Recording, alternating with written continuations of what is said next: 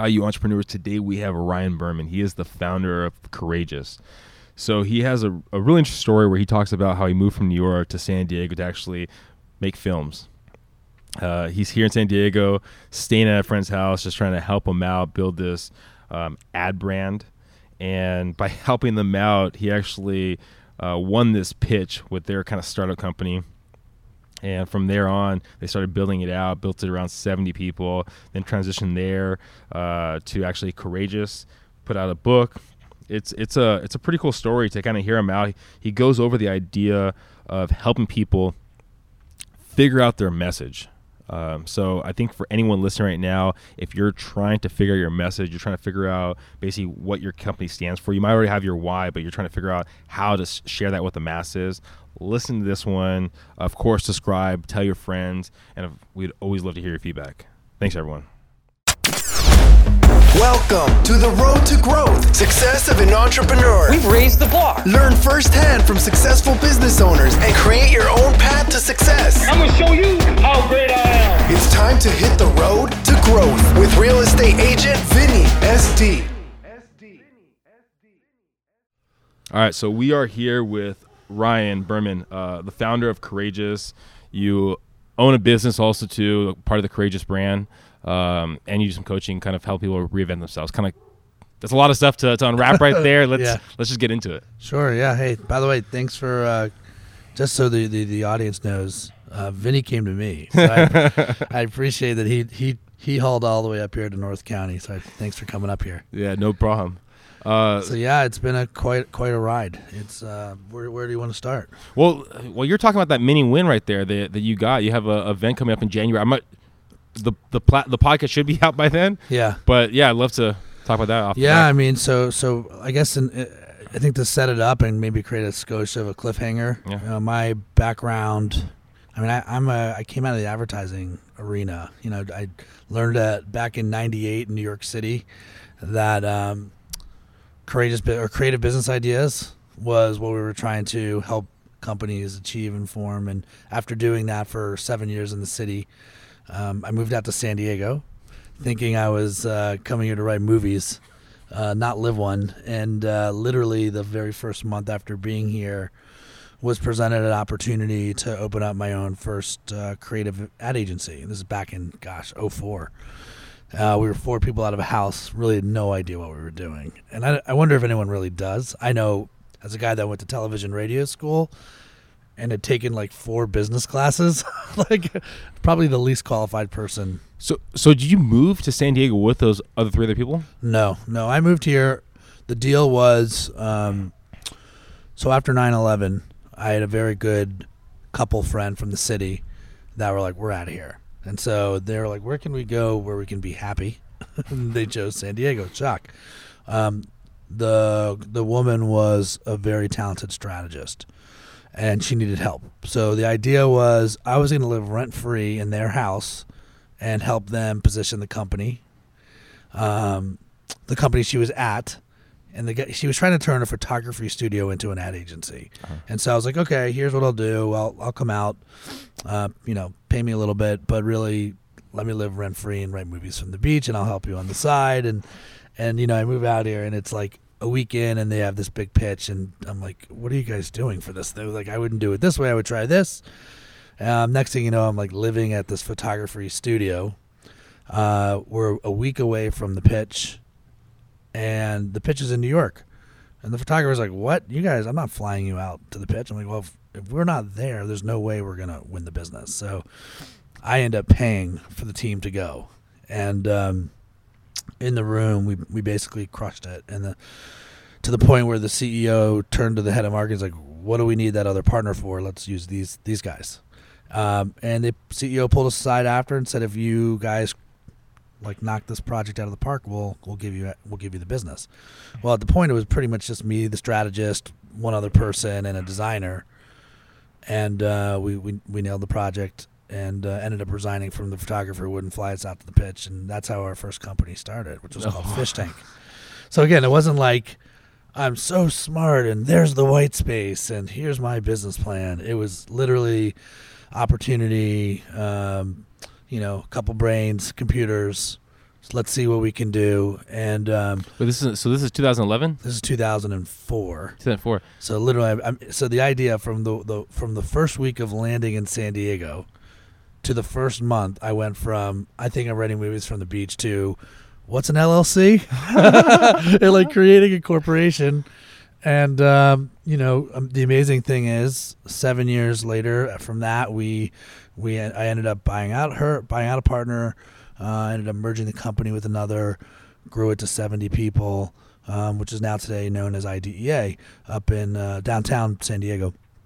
Awesome stuff. And I'm getting to your actual question, which says this could be a long podcast, but my plan when we finally got to 70 people, I felt like it was the first time I could be on the business, not in the business, right? And that was when I started looking at courage and the concept of, wow, really the thing that's the big differentiator is the courageous idea. And then when I kind of looked further, I was like, wow, there's no way you get to a courageous idea without a courageous leader.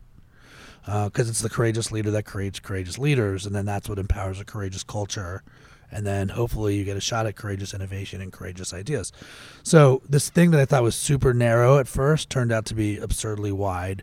And it grabbed me because although I didn't realize it at the time, almost every decision that I feel like I had made over the last 15 years was the courageous one. I just didn't have awareness of it.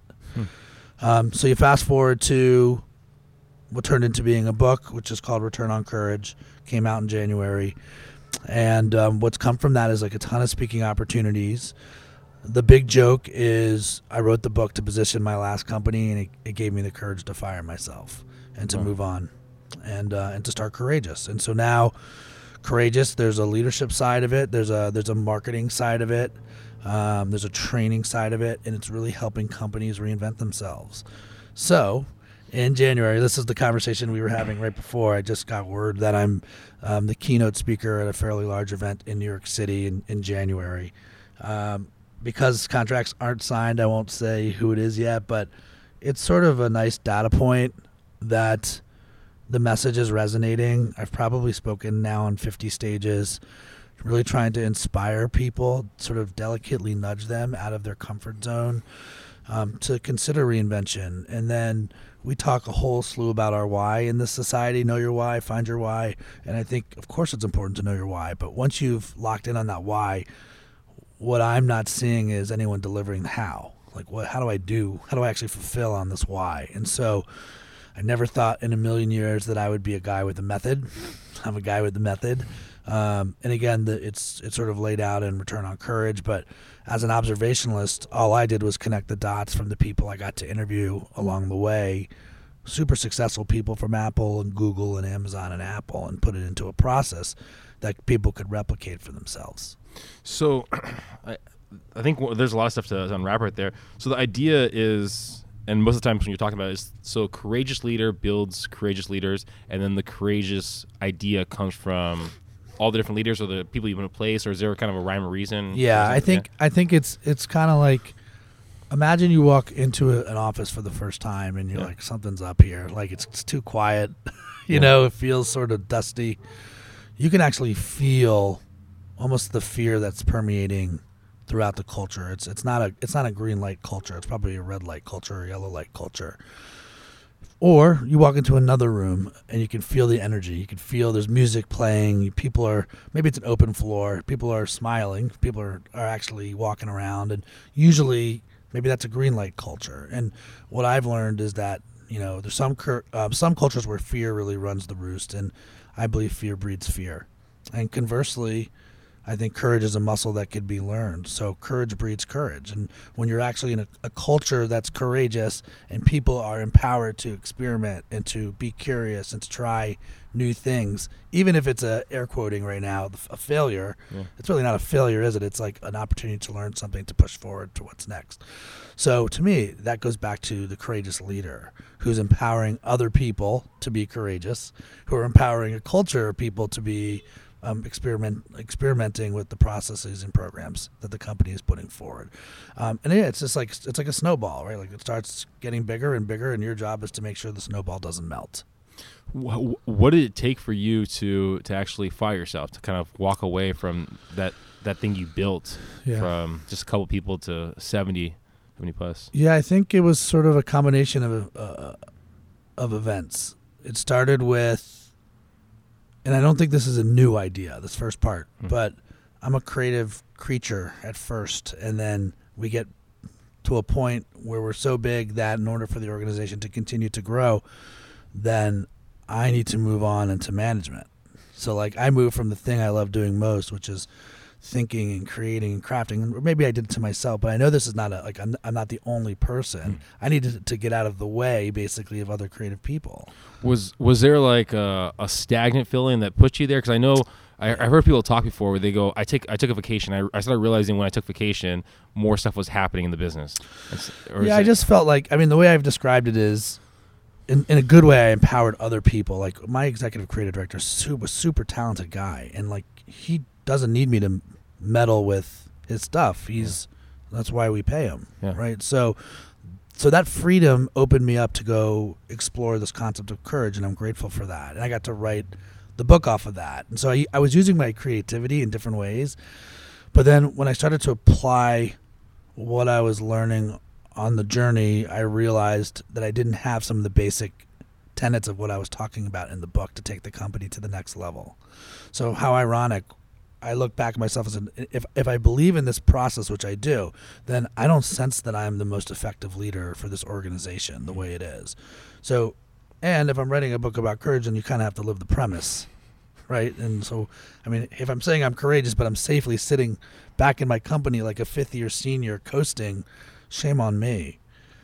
So I think it was a combination of those things where I was like, okay, this facet of my life is nearing an end, and I'm moving into the next part of growth, and absurdly scary because I have no idea if it's going to work out. But I felt like in my heart, how could I not follow what I'm learning in the book, which is what a courageous act is. And I think any business leader or person taking a bet has calculated the risks. One of my mentors says there's a big difference between what's risky and what's a risk. And I believe 100% in that. And so the risk for me was, okay, what's the worst that could happen? I have to go back to agency life somewhere. And the best that can happen is I get to fulfill out this journey of helping people be courageous and pushing forward. Because you succeeded in transitioning from writing a movie, right, when you came to San Diego originally, and then you kind of were forced into this kind of ad agency, right? Yeah. Was there ever a moment of time where you were like, I need to get back to writing that movie?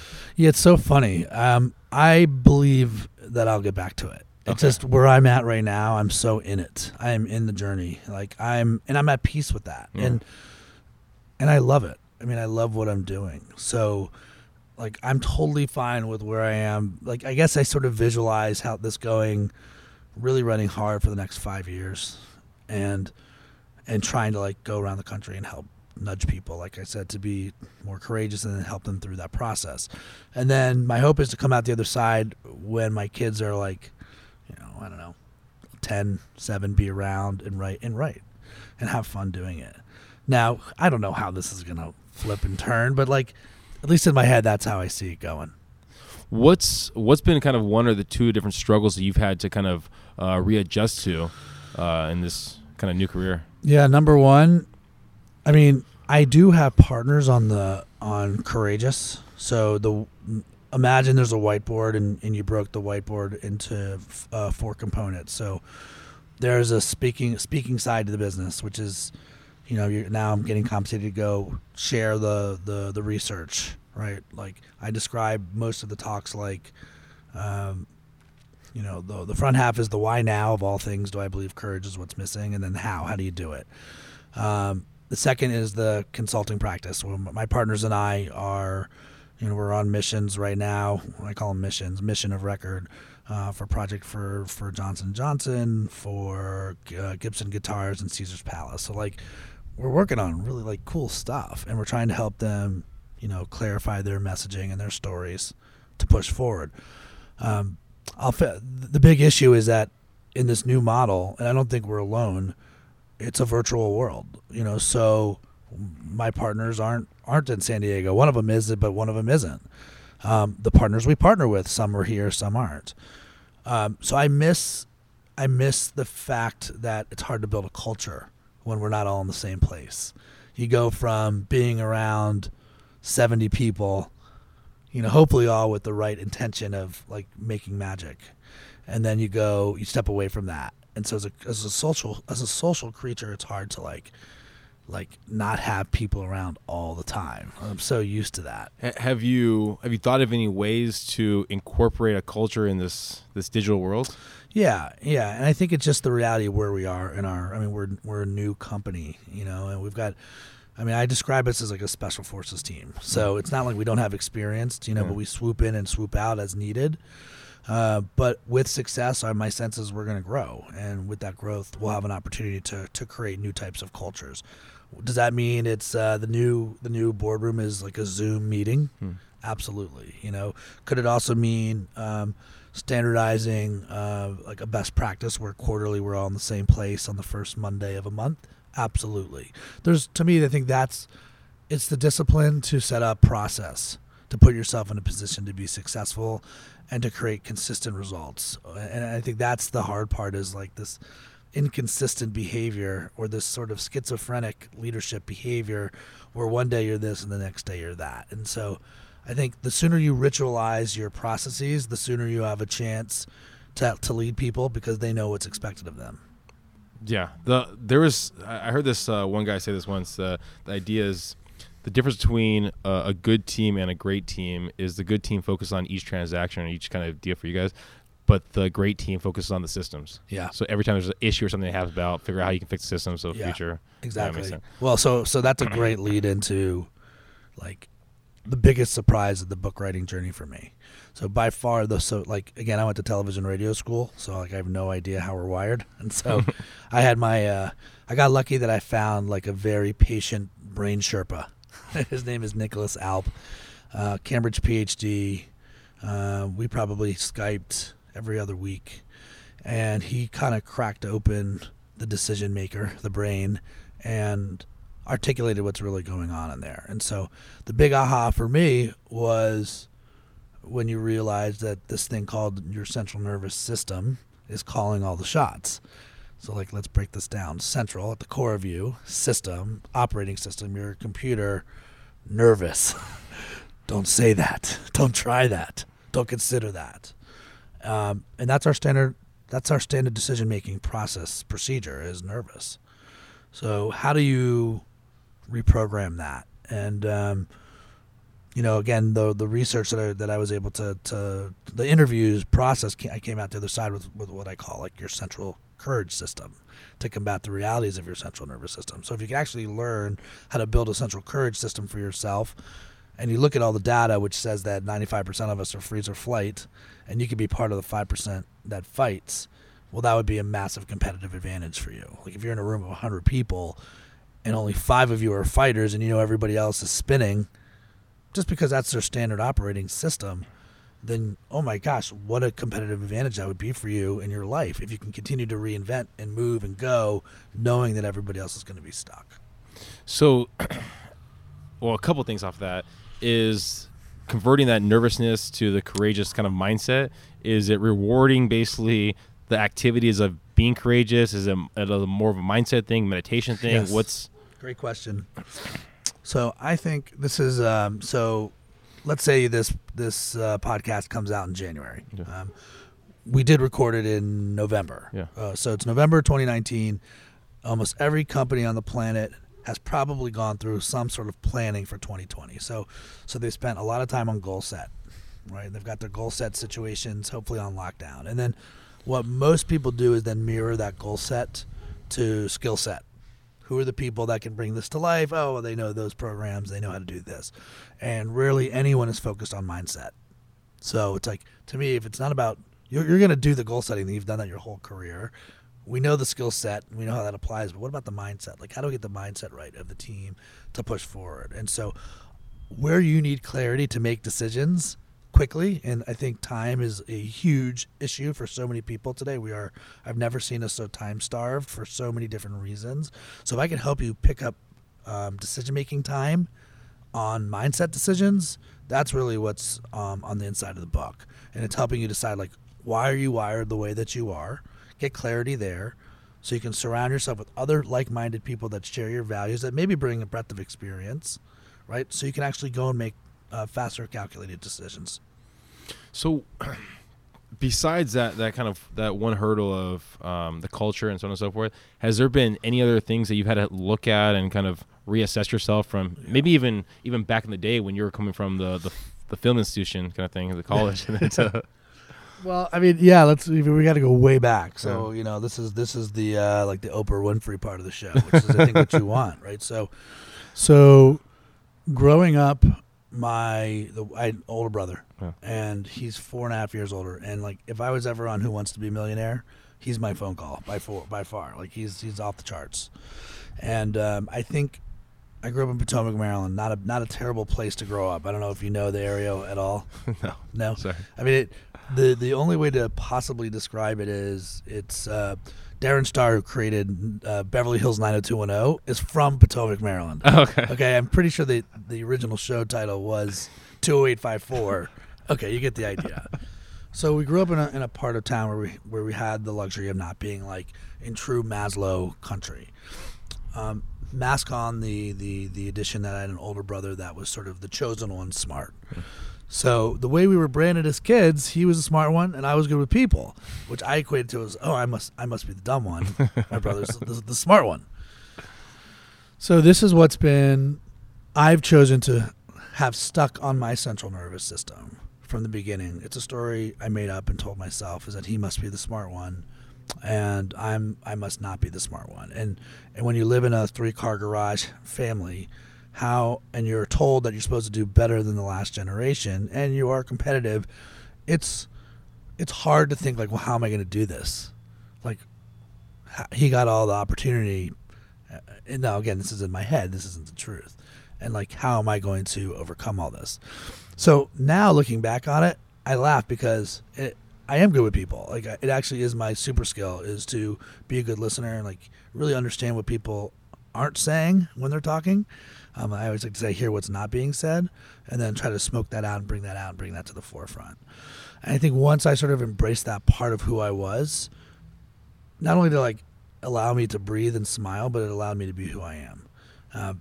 And look at the situation I'm in now, where what am I really doing but connecting with people? Whether I'm on a stage of 100 people, 500 people, having a one-on-one conversation with you, like my only hope is like, am I getting you to think just a little bit differently about the situation that you're in? To move you forward. It's worked for me, and it doesn't mean that just because it's working for me, it's going to work for you exactly that way. But like, that's just the journey that I'm on. And I think this is, since we already sort of dropped other things we've talked about before this conversation, I think that's the philosophy part. Yeah. Right? That's the part where you're going, wow, it's amazing how we're all on our own version of this world. We're all doing our own journeys, trying to figure it out for ourselves, and what's going to work for you may not work for me, but like, I'm rooting for you and I commend you for like the things that you're doing as you try to press forward. You mean, this is usually the part where I kind of ask the idea of what would you say to your younger self? I think you encapsulate a lot of that stuff you'd already kind of say right there. Is there anything specifically that maybe someone listening that might feel that they're not as good as maybe their peers or their sibling or whatever it might be like? Yeah, I'll tell you. So I have a 6-year-old son and a 4-year-old daughter. And so I wish someone would have said this to me when I was like their age. I say it to them all the time. But I think it plays perfectly here. And it's, when you compare, beware. And it's hard not to compare. But I think when you compare, beware. And you have to find, like, again, this is why I think clarity is so important for yourself. We spend so much time scrolling social media versus scrolling ourselves of what's important to us. And when you can sort of create your own barometer or North Star for success for yourself, you're not looking around at everybody else, then I think you can stay focused on the things that you want. It doesn't mean we're all human. You're going to, of course, sort of like set barometers from what you see of other things out in the marketplace. But, my younger self was comparing myself to my dad or my brother even, and I didn't have the context even to do that, frankly, until way later in my life. And now I'm grateful for sort of like the makeup of me that came from my parents. I've got my father's grit and savviness, and I've got my mom's tact and sweetness, and try to bring that forward in all the work that I'm doing. What's next? What's next for yourself? What's next for the brand? Yeah, I mean, I'm so in it right now. Like I think it's just to continue to get the word out on what we're doing, that we think that people should be more courageous, that companies need to be more courageous, that it doesn't mean you have to be the CEO to be a leader inside an organization to be courageous and to unlock it. And I just want to continue to go down this path and help people unlock their teams or reinvent their businesses. We do have our Courage Bootcamp, which is an 8-week online program. It's really like an hour a week, frankly, recognizing how time-starved everybody is, but just trying to democratize training. When I talk to HR professionals, it seems like almost all of their time is on recruiting, not on retention. And when you retain the wrong people, that's not good. So it's pinpointing which people they should be keeping, and it's also helping leadership basically see how off they are on what they thought the problems were inside their organization versus what the problems actually are. Is it interactive class or? It's all online. It's all on couragebootcamp.com, and to me, again, it's all programmed in, and there's almost 250 questions throughout the program. It just doesn't feel that way because they're sort of sprinkled out throughout the boot camp. Going back to the ad agency, I'd be very curious. Are you able to walk through like the process that it was, maybe when you were just getting started or what it is now? Like, so you met with a company, or you meet with a company, they give you an idea of what they're looking to do. Yeah. Kind of what's that process look like? I mean, in layman terms, It's as simple as clients need help clarifying why they exist. What's the product that they're bringing to market? Why is that important? I always like to say no feel, no deal. So if we're not emotional with our messaging, good luck. We usually justify it later with logic, with the rationale, but as imperfect creatures, we need to be moved. And in a world where we're inundated with thousands of messages every day, and we're living in this media obese time, if you don't have emotion in your idea, good luck. So it's like clarifying, but then sort of amplifying that clarity, nestled in a wrapper, right, of emotion, which starts the conversation and brings people back to what it is that you're bringing to market. So would the company give you what their emotional key was, or was it you had to figure it out? No, we would have to figure it out. So they would come to us and be like, hey, whether it's like we're launching a new brand, or we have this new product, can you help us market it to the masses? And then it would be our job to then take that brief, that strategy, if they had one, or we would be writing the strategy and getting confirmation on it, and then recognizing that we're flooded with content. How do we stand out in the sea, right, of sameness, especially when we're not there to defend the idea in person, right? It's you're driving down the 5 and there's a billboard, and I can't be like, meh, meh, hey, look at that one. So to me, I think it's understanding that we have to work harder to make sure people see those messages. And then from there, it's our belief is there's so many fragmented places now for you to put a message, but you're still looking for one whole idea. What's the courageous concept that can be right-sized to live in small places like your phone or a billboard, or maybe it's at an event, and so on. It would seem like that could be a hard thing to churn off. Like when the creative juices start going. Yeah, no question. And so how have you learned to adapt, especially with having a kid, family, that kind of thing, to say when I'm home, I'm not thinking about it, or is it? I would say my wife would be laughing right now if she was sitting here. I mean, but go back to like, if you love what you do, then you're just sort of grateful that you found something that you're passionate about. My business is like a crossword puzzle, and the answers don't come out the next day. Like if you don't figure it out, you're messed. You're screwed. And so I like that challenge. This is not a khakis job. This is like an accountant job. This is if you like different every day and you like challenges and you're a problem slayer, then you're going to see some cool problems. And gosh, now the cool thing I think is after doing this for 20 years and seeing so many different verticals, you learn that innovation sometimes is by taking something in one vertical and bringing it into a completely different vertical. And because most people in that vertical have only spent time in that vertical, they have blinders on what's working in other places. And like being in advertising, someone once described it to me as like, we get to live all these short stories while most people are in novels. And so we're taking what we're learning from a short story over here and blending it in with a new short story. What that goes into kind of my next question. So I had another gentleman on, Ram, and he put a lot of business plans together for people, and they just tell him, I want to open up a store like that, and he just has to put everything together. And so he was like, I was able to open businesses because I learned from all these, like you're saying, short stories to put in. Yep. So what do you think some of the biggest takeaways you've actually accumulated from all the different companies, like all the different ads you put together for your own Courageous brand? Yeah, I would say usually the more you listen, the more you hear gems that other people have missed. And then it's applying those gems in a way where people haven't seen it or thought about it. So you're like, okay, so that's a great strategy. Now, how do we bring that to life in a way that people will actually buy in on it? And the other thing that's really kind of cool about our gig is that it's kind of like this podcast. Like, I'm working on something now that's not going to come out till January. Yeah. So I'm throwing ideas into the future, hoping that society catches up by the time it lands, which is cool. It's like the arc. Imagine this arc of an idea that gravity will eventually have it land in March of next year. And all you can hope for is that society is ready for the idea. And you always hear timing is everything. And so our business is also teaching people the importance of, okay, if I'm too early or too late, I miss. Yeah. Right. So thinking through that as well. So for anyone listening right now, what's the best way for them to follow for upcoming events you might have, to join the boutique? I know you were talking about a little bit. Yeah. What's the best platforms? Well, there's a lot. I should probably be clear myself. I think I would start it at returnoncourage.com, which is where you can learn about the book. And if you like the book, then maybe then there's a reason for you to continue following what I'm doing. If you don't like the book, that's cool too, and I'm probably not the right person for you to follow. I think you can also find me at ryanberman.com. I will say one of the big aha moments from this whole experience is I do feel like I have clarity in who I am as a person. And that comes down to helping people take a personal core values assessment.